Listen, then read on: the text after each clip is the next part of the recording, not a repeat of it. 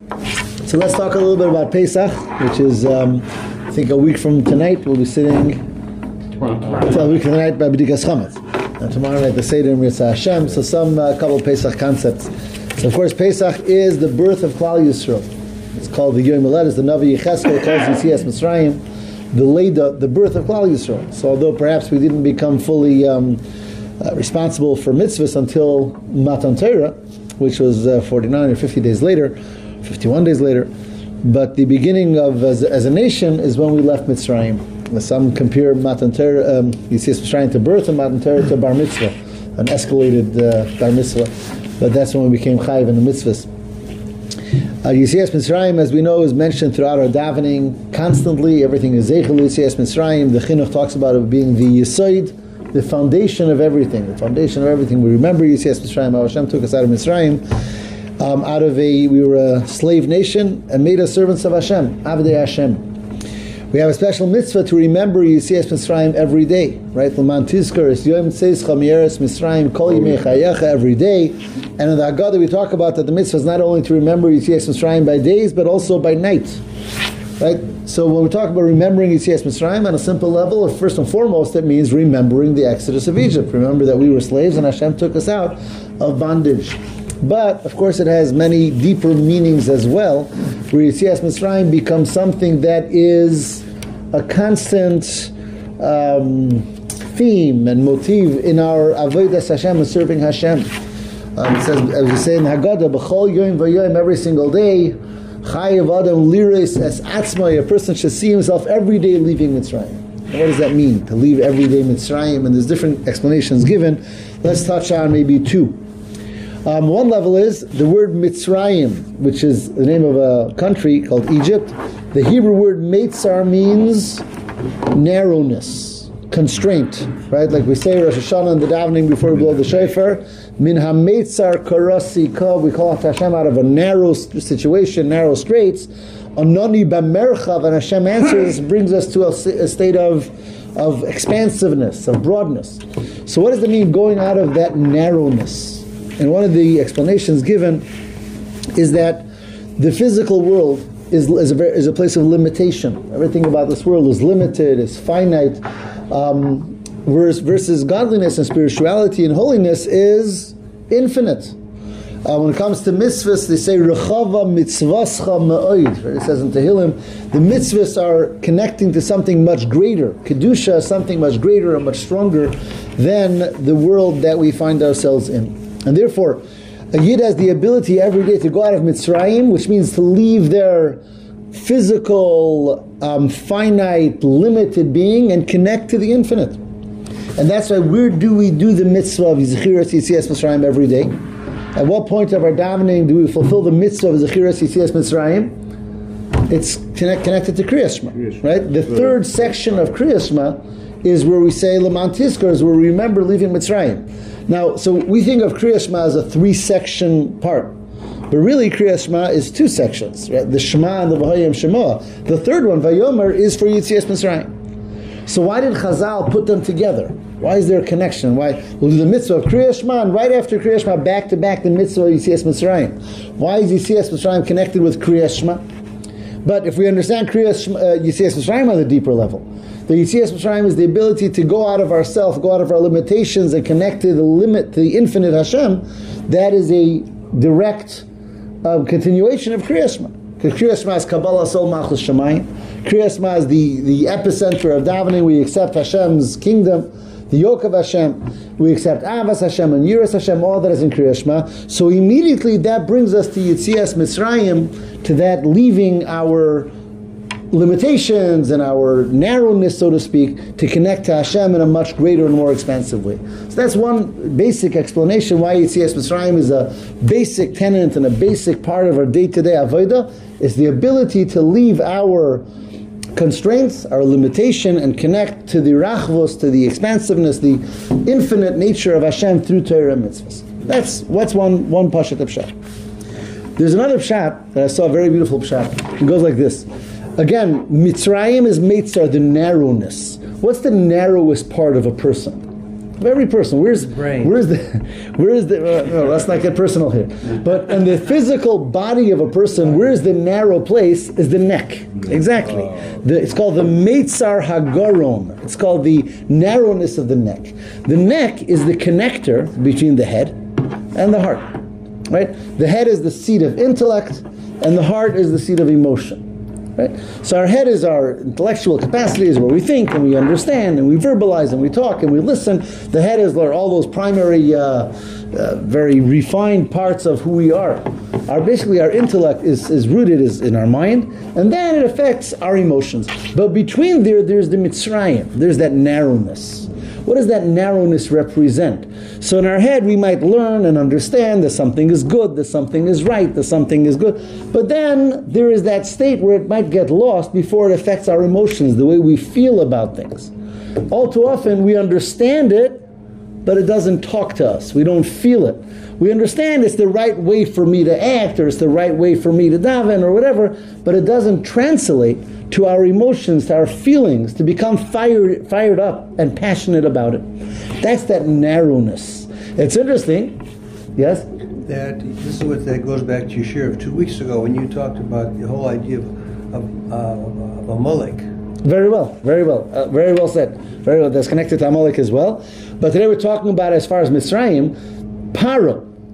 Take the word Paro. The 4 Hebrew letters of Paro is Pei, Resh, Ayin, Hey. If you mix the letters a little bit, you'll have Ha'oref. What's the Oref? Back of the neck. So Paro is the king of Mitzrayim. Right? Mitzrayim is the narrowness of the neck. Paro is the king in the back of the neck. We're called a stiff-necked nation. Am Kshe Oref. The word Oref is Paro. Because what is Paro trying to do to each and every one of us every day? To make that break. The break between the head and the heart.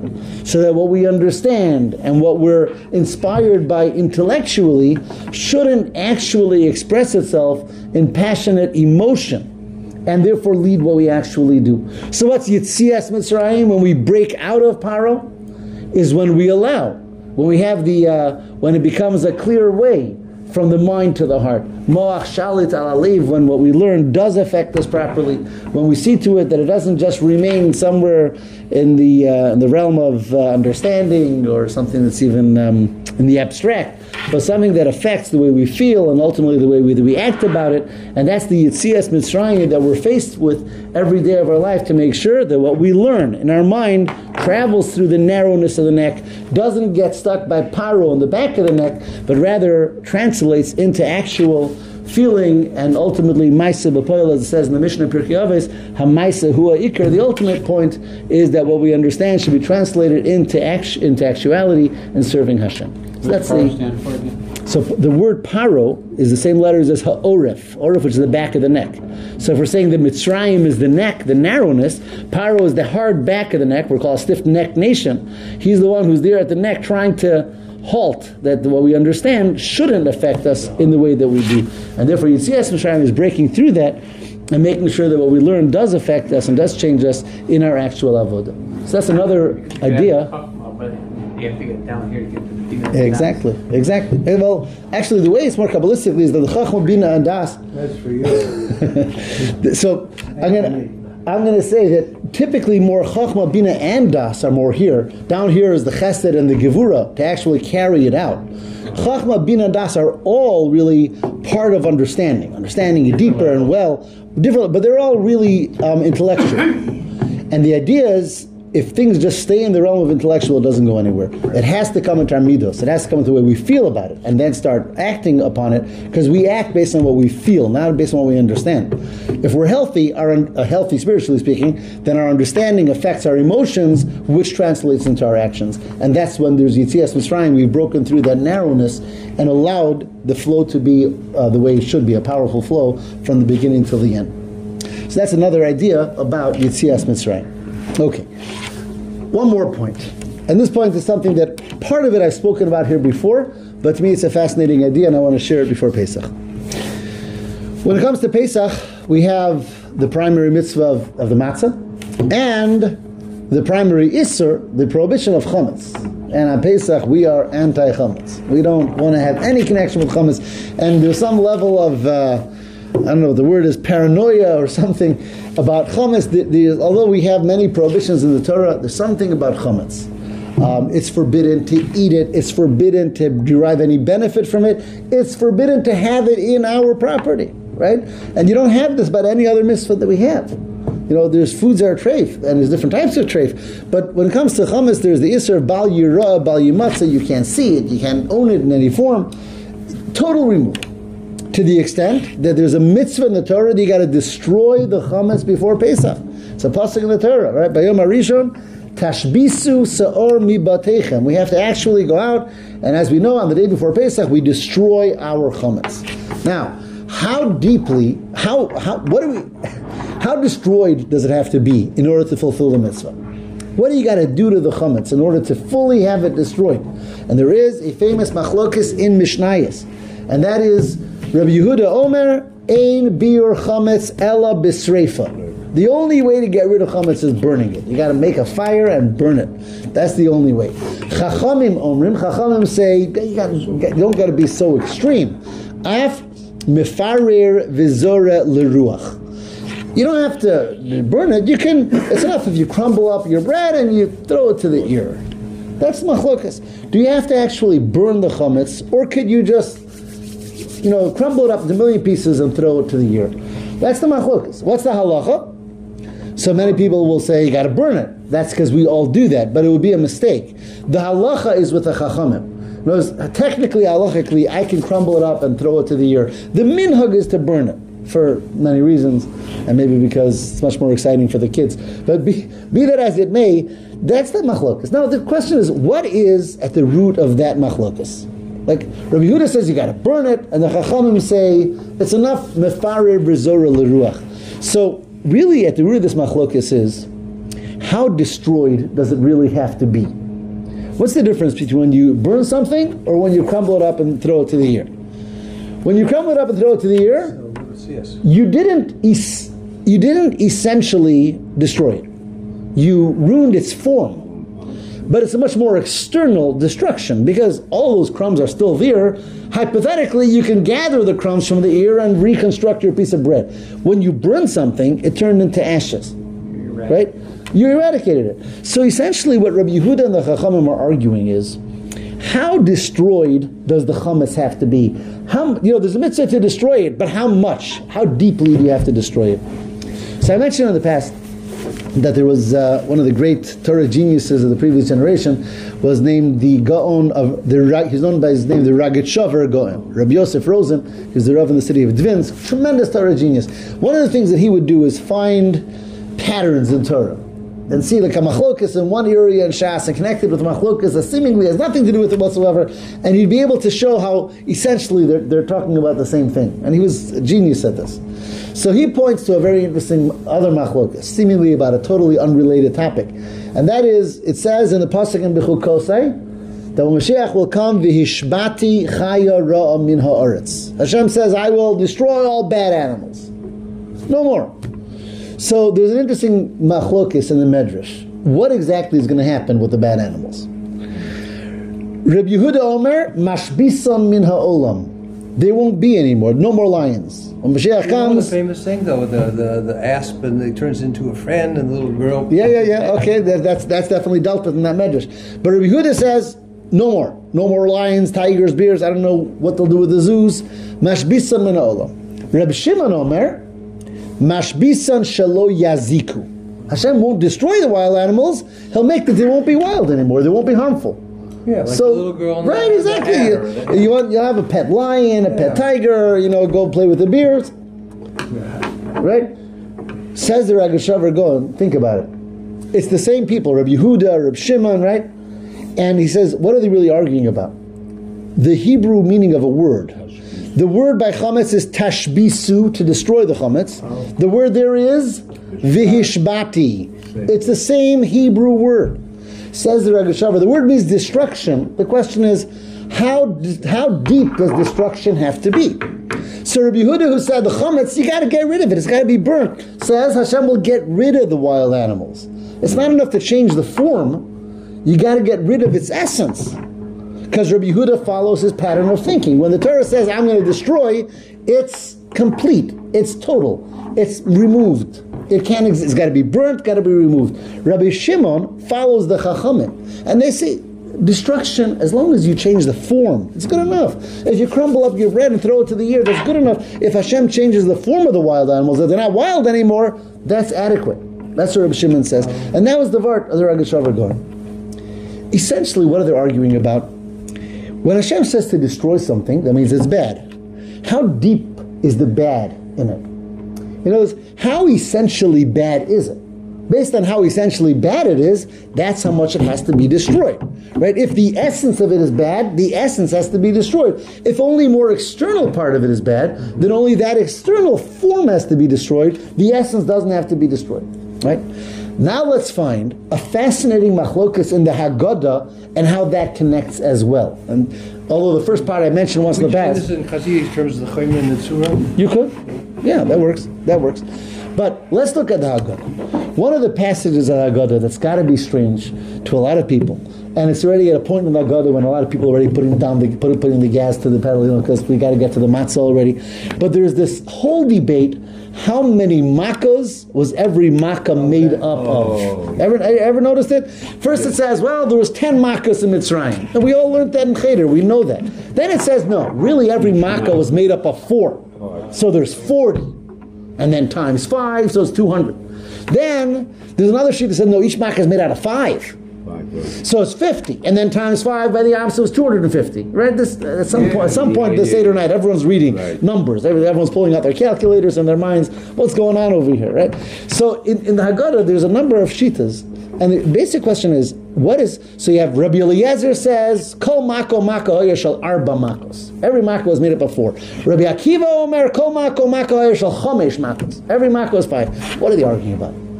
And why is it important? Does it matter if there was 10 or 40 or 50 or 100? What's the argument about? I'll say parenthetically, a vart of the Vilna Gaon, the Gra, he said that the reason why we want to say that there's so many makas in Mitzrayim is because there's a pasuk that says, Kol hamaka asher samti b'Mitzrayim lo yosim alecha. Hashem says, whatever makas there were in Mitzrayim, I'm not going to give you. So the Chachamim wanted to make it more and more sicknesses, because each one that is there is one off our chart. That's a word from Vilna Gaon. Vilna Gaon? That's a word from Vilna Gaon. But the shaila is, what's the story? Is every makkah made up of 4? Is every makkah made up of 5? What are they really arguing about? So there is a sefer called the Kolbo. The Kolbo is from the Rishonim. It's a sefer that's got to be 900 years old. It's not clear who the author of the Kolbo is. It's one of the famous questions. But it's a sefer, one of the Rishonim. And he says something very fascinating.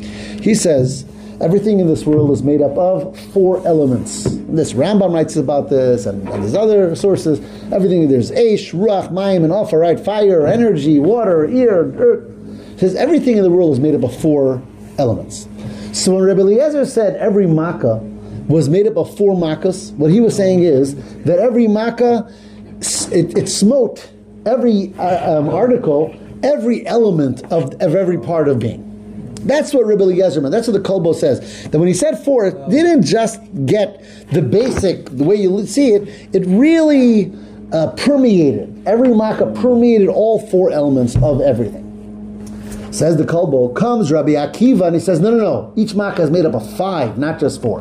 What's number 5? He says, everything is made up of 4 elements, and then there is the quintessence of everything, which is the 5th, which brings all 4 together. Right? Anyone here knows the word quintessence, quintessential? What is the word quint? Quint is 5, Latin for 5. Quintessential, the real meaning, I'm sorry? Musical. Quintet is a 5. Right, quint is 5. The real source of the word quintessence, and I'm not an etymology teacher of words, but the real source of the word quintessence is because everything has 4 elements, and quint is the very essence that brings all 4 together.